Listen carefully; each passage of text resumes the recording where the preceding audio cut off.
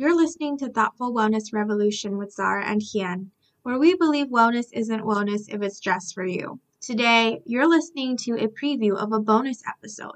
Before we get started, remember to give us a 5-star rating and review. Let's get into it. So this is our bonus episode with the amazing Jennie.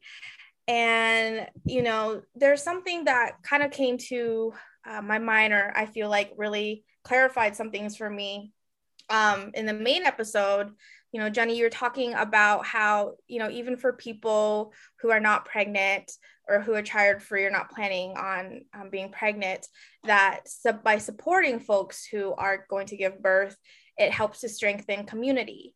And that really struck something with me because I'm one of those people who have thought before, like, okay, I understand that birth work is important for folks who go through birth, for folks to get pregnant, and for families growing and whatnot. Like, I understand that that's important, but there was always a piece of me that is also kind of like, yeah, and so what? Like how does that relate at all to me, just as a woman who is not pregnant right now, is not planning on getting pregnant for the foreseeable future.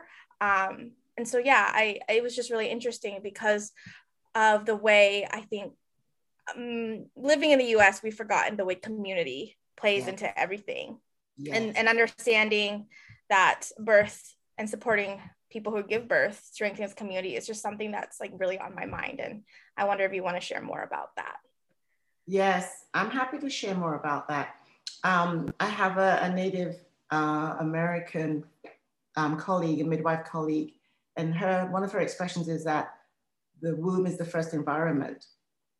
And, those of us that have a womb have then, the chance that maybe whether we plan or don't plan, that there is going to be at some point a child growing there. And so it really is the universal thing. There's that part of, the life where you are going to be perhaps in those years, childbearing years, as we call them, from, the menarche, which is your first period, through to menopause when your last period has happened.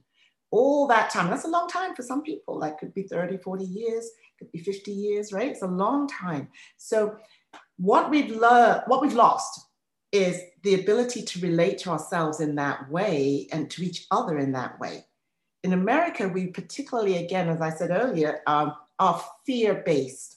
And so women's health then becomes fear-based. Young girls get their periods and it's like panic stations and pain and drama and subterfuge and scheming, lying, and all kinds of stuff shows up around blood, right?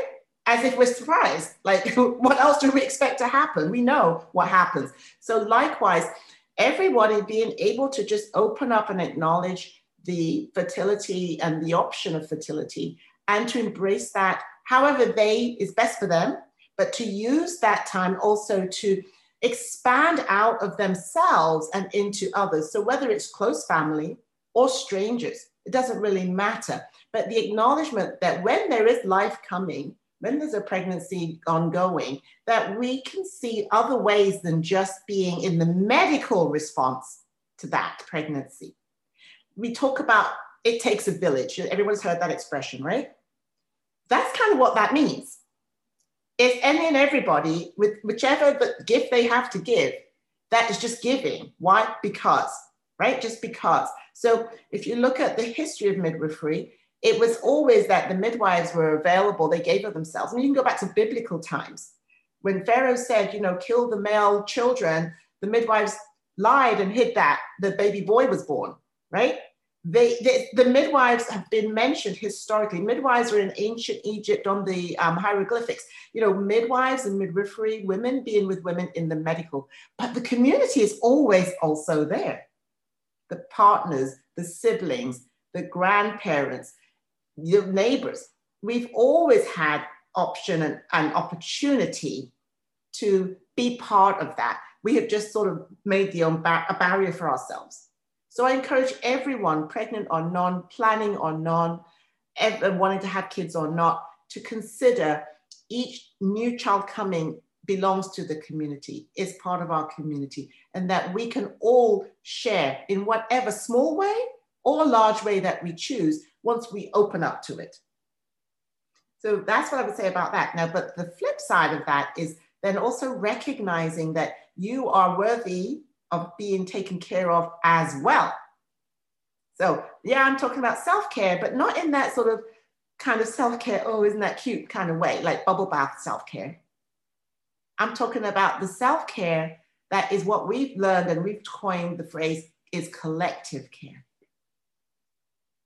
The self-care that says, I honor you as well as I honor myself. And in taking care of myself, I'm doing that so I can be there for you.